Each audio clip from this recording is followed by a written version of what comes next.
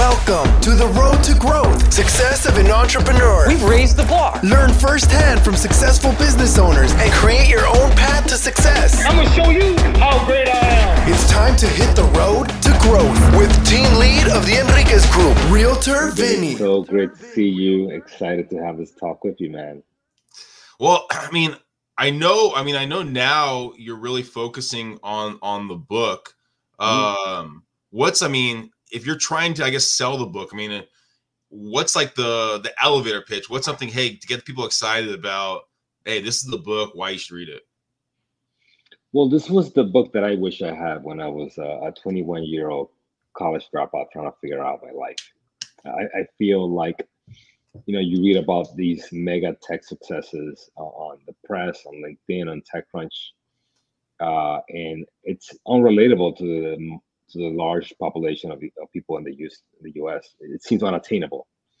And what I try to do in this book, it's make that success not only more attainable, but I try to give you the formula, the playbook to go from being someone that's, an underdog, someone that's unseen, to becoming unstoppable.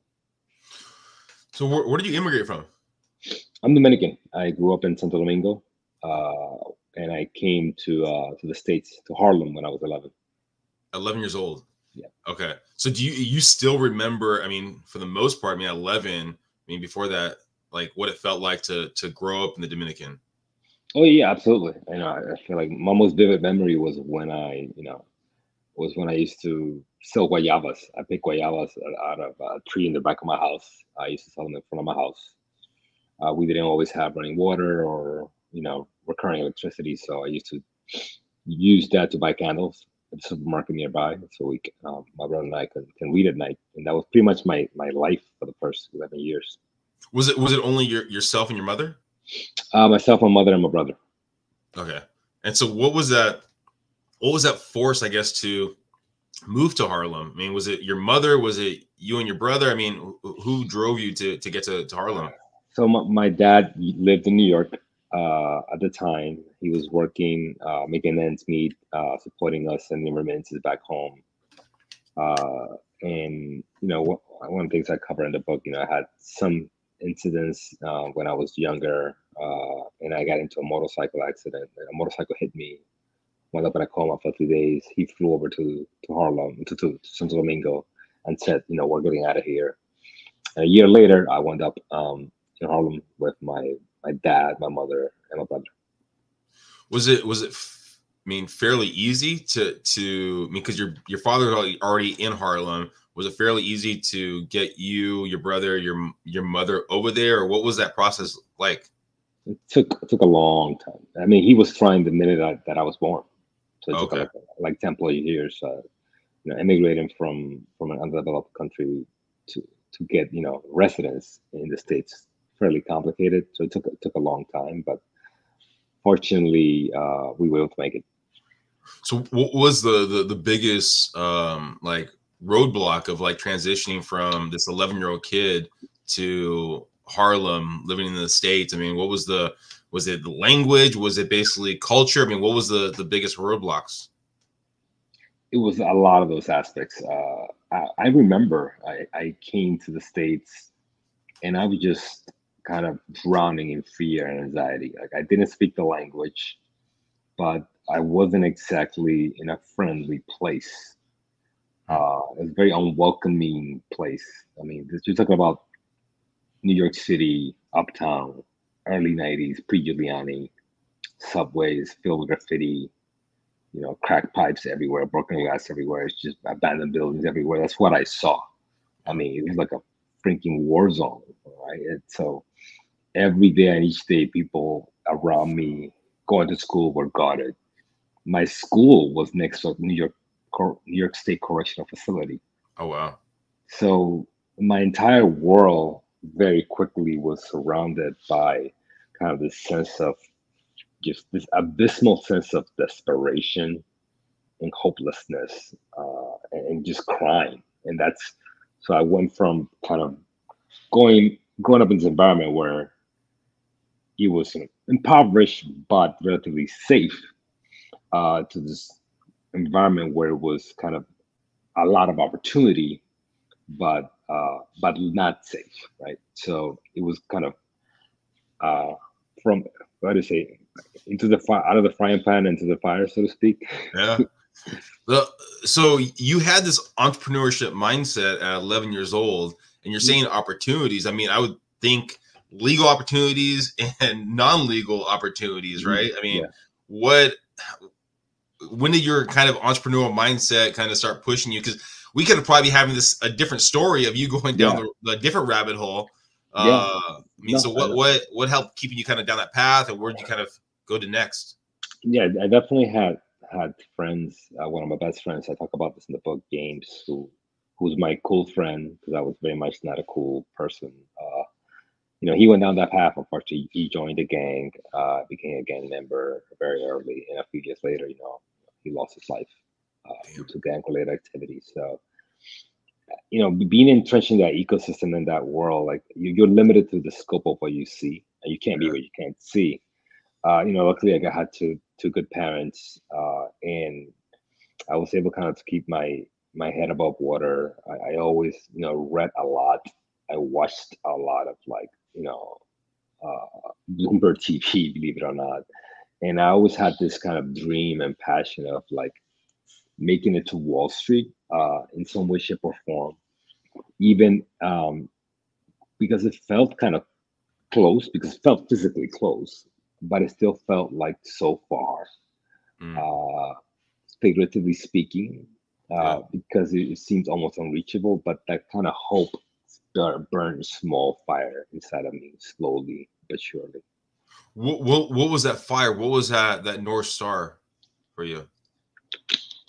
Honestly, man, I think it was a sense of escapism. Okay. I just wanted to leave. I wanted to get the hell out of my circumstances. Gotcha. I wanted to just, it felt like I knew there has to be something better. I don't know how. I didn't have a framework for how to get out. I didn't, college was not even kind of a thing that people spoke about. But I knew there's got to be something better than this. And that's why I kind of like used that fire and desire towards like, okay, how do I get out? So my first inclination was, I got into college. I got into the Air Force. I wanted to be a pilot. I took flying lessons out of New Jersey's Teterboro Airport, and that was going to be my, okay, this is my path out of my circumstances. And I did that for about a year. And afterwards, my parents were in a situation where I needed to make ends meet. So obviously, to become a pilot, being in the Air Force has a 10-year trajectory until you see any money. So I decided, I'm going to put this on pause. And I dropped out of the Air Force in 2000. And then I became an aircraft mechanic. I wound up getting two jobs at JFK Airport, making some decent money. Did that for a couple of years, saved up enough money to put a down payment on a house in Queens. And then I moved my parents out of Harlem into Queens. Wow. So you basically saved enough money to kind of bring your family with you. Yeah. I felt like, they had made all these sacrifices to bring me over to the States. I felt like, I was indebted to, I had to do this for them. So when I did that, I was like, okay, this is great. Now we're in Queens and it feels a little safer. But I felt like, man, I could do a lot more than just, be a blue collar worker, which is, it wasn't for me. Not that there's anything wrong with that, but it wasn't for me. So when I was about 22, when most people are finishing college, I decided to go back to college. No school would take me, so I went to the only school that would take me, which is Queensboro Community College. They take anyone, and I just wanted to be kind of an environment of kind of education, academia. But if you've ever been to a community college, it's kind of like a bunch of misfits. You have older people, single moms, ex-cons, people trying to put their life together. And after a year or two there, I knew that wasn't for me. I needed to kind of elevate the people that I was surrounded by. So I went from community college to city college, which was Baruch College, which is in the city. And that became magical because just by physically transferring from a place that's in the suburbs to a place in the city, I felt a really different sense of energy. I was surrounded by people who were much further ahead of me. I was closer to the banks that I wanted to work at, and physical proximity to the thing that you want became kind of this magical playbook, so to speak, which I would repeat throughout my life. Yeah, man. But shortly after that, I wound up getting an internship at an investment bank, and after that, I said to myself, I ain't never went back to becoming an aircraft mechanic, never again. Uh, I mean, you're 20 some years old, right? Mhm. You bought a house, you're going to college, you saved money to buy the house for your family, you're going to Mhm. college and that stuff. I mean, most 20 sums, I mean, we have probably some 20 sums listening here, or Mhm. late teens, right? They're thinking about partying it up, right? So I mean, I'm assuming you had people in your circle. They're like, "What are you doing, man? Let's go party. Let's go to the club. Let's go do some fun." And you're saving money. I mean, how do you keep the wrong people away from you, out of your kind of like circle? Yeah, yeah, no, definitely,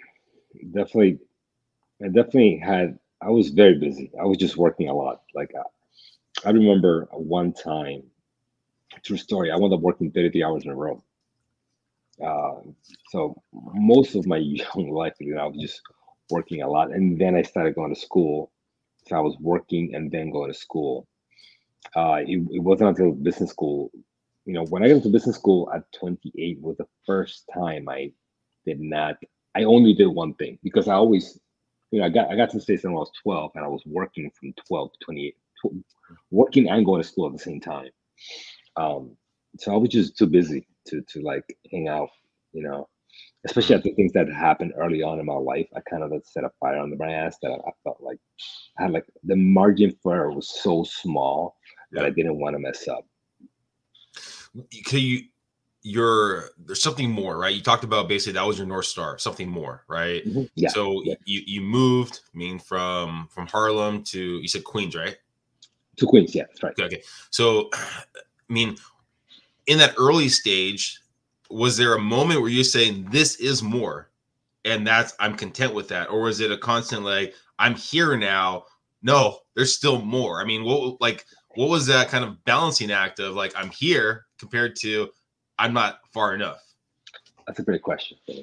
So when we moved to Queens and I was now going to college, I think when I first went from community college, city college, that's when I kind of I felt even bigger urgency to do more. Yeah, Um, at that time, my life was just being an aircraft mechanic, and yeah, a blue collar worker, working nights and weekends, holidays, in the cold. And then I saw this world, people in suits, all these banks, and I would go visit the banks, and you have marble floors with Monets on the walls, and it was like, wow, this feels right. I like this environment. It's intimidating, but I like it. I yeah, like how people conduct themselves. I like the lifestyle. Um, and I became kind of addicted to that ecosystem, and I felt like I could just taste it. And it took me a while. Like no bank wanted to hire a 25-year-old, Dominican immigrant kid from the projects that had an accent. But lo and behold, I went, to every bank. Every bank told me no 3 times, so I got 30 rejections until I got one yes, and sometimes you only need one yes. And I got an opportunity to intern at UBS Investment Bank, and wound up working 80 hours a week. And I did it with a smile on my face because I felt like, first of all, I'm indoors. I wear a suit to work. How great is this? And I wound up kind of taking that experience and say, hey, this is for me. Like I can run, I am good enough to be here in spite of what I believe or what society tells you. And once you get that inkling of like confirmation, like just a little bit, just a little window, that's all you need. I mean, something. I mean, and I don't know if it was intentional or not, but every time you went to a new place, right? It sounds like the people were in front of you. And so it gave you aspirations to kind of be on their level. And then you put yourself in the next one, right? And then people are in front of you kind of thing. I mean, was that intentional? Like every single place you want to be basically the lower person on the totem pole? No, it was just like that naturally because, it was the case when I got into to UBS. And then when I went to JP Morgan as a full-time investment banker. Yeah. And then I wanted to go to business school, and business school was the same thing because I felt like, oh man, I work at JP Morgan, one of the biggest banks in the world, so the biggest bank in the world, and I was, all these people went to Ivy League schools. I hadn't gone to Ivy League school then, so I decided, well, why don't I apply to Ivy League schools? But they have a requirement to take the GMAT, which is like the SATs. Yeah. And typically you score between 730 and 750 to get up to that level. My best score, man, was a 570. I was not doing well at all. Like, those type of tests were not my thing at all. But I had the story, I had the resume, I had the background, and and I had the power and desire and the ambition to make it. And I pour all of that into the story, into my essay, and into every single interaction that I had with somebody at these schools. Many of them rejected me, but I wound up getting opportunity to go to the Wharton School, which is the #1 MBA program that year. And I got conditional acceptance, which means I had to take extra classes.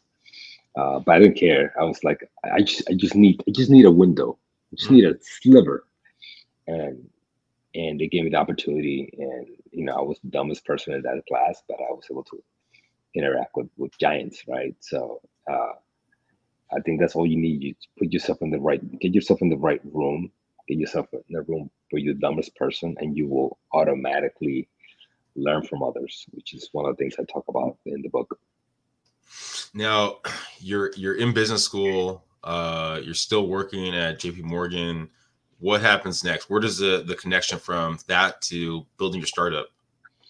So I did business school full time. So I was able to just focus on business school to really help kind of reassess things.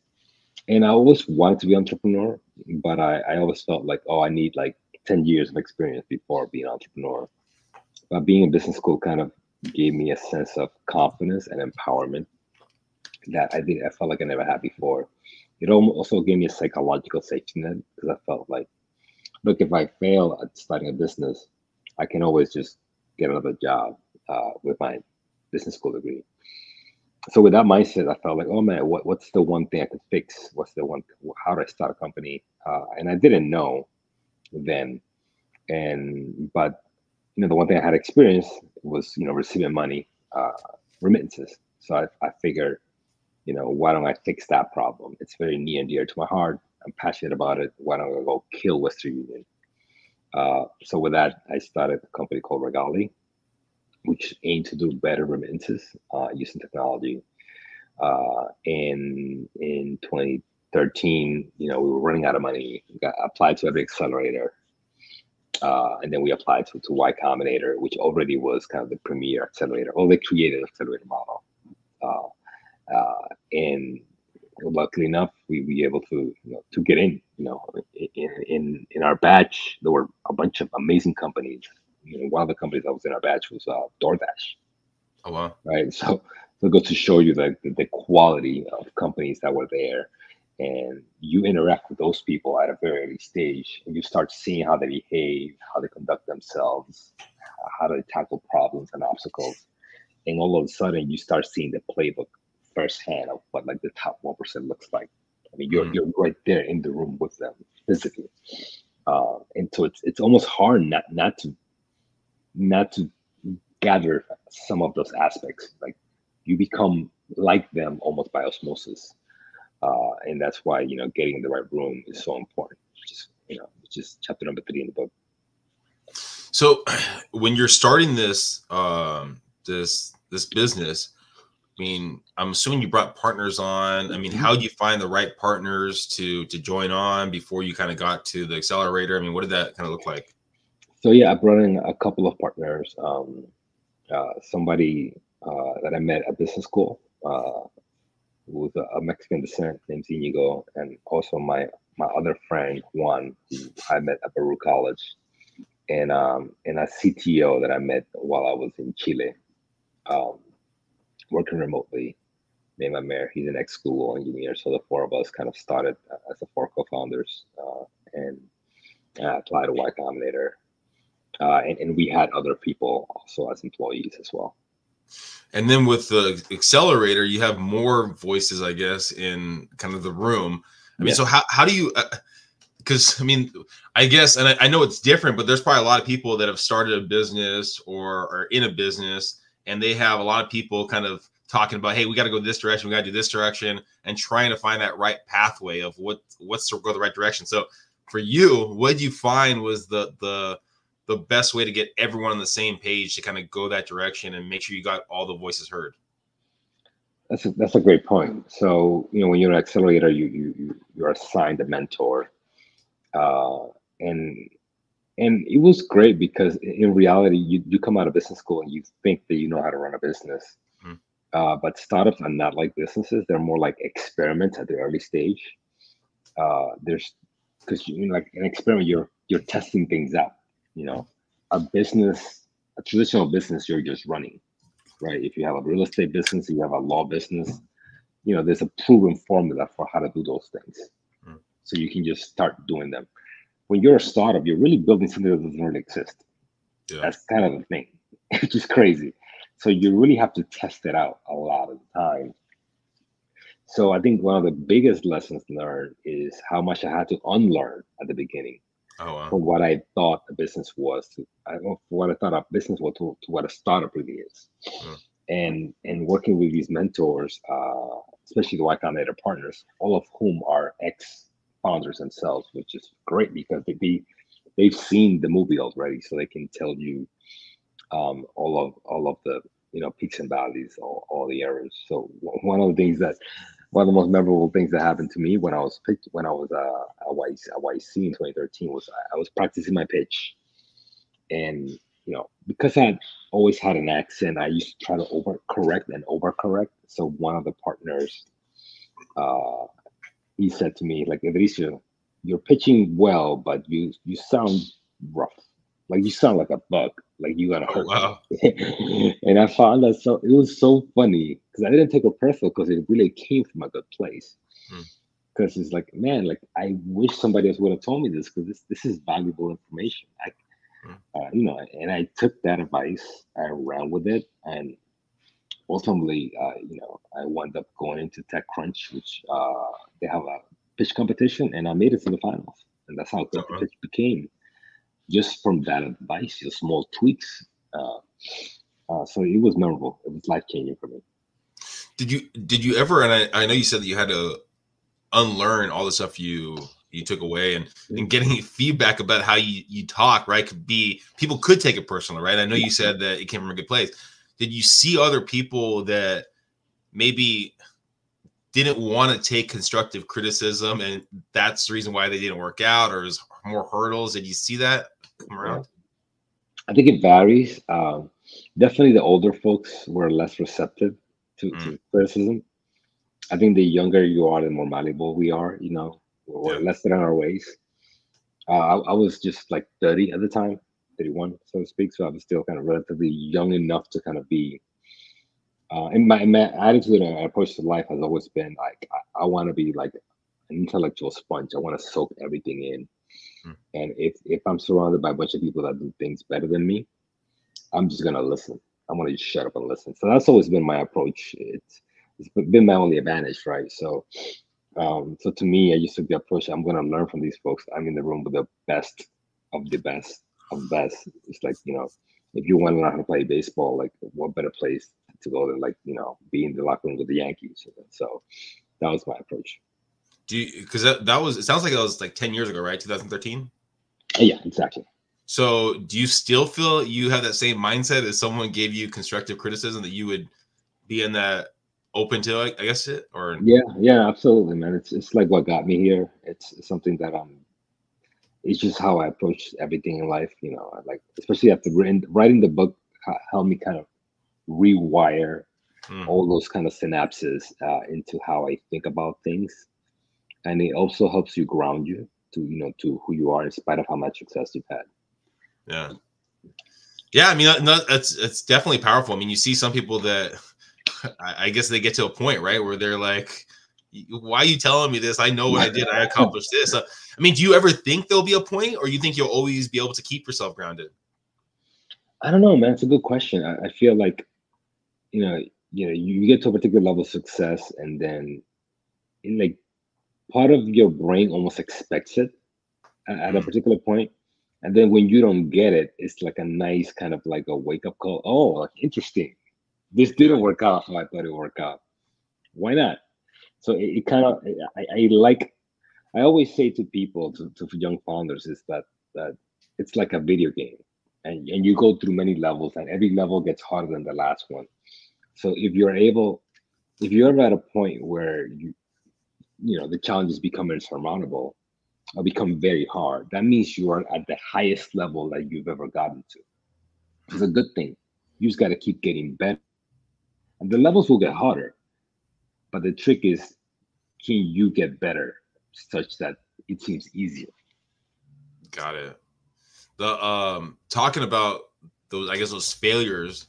I mean, looking back at kind of from where you came from, what would you say is kind of like the biggest failure, I guess, or that biggest hiccup roadblock that you kind of went through?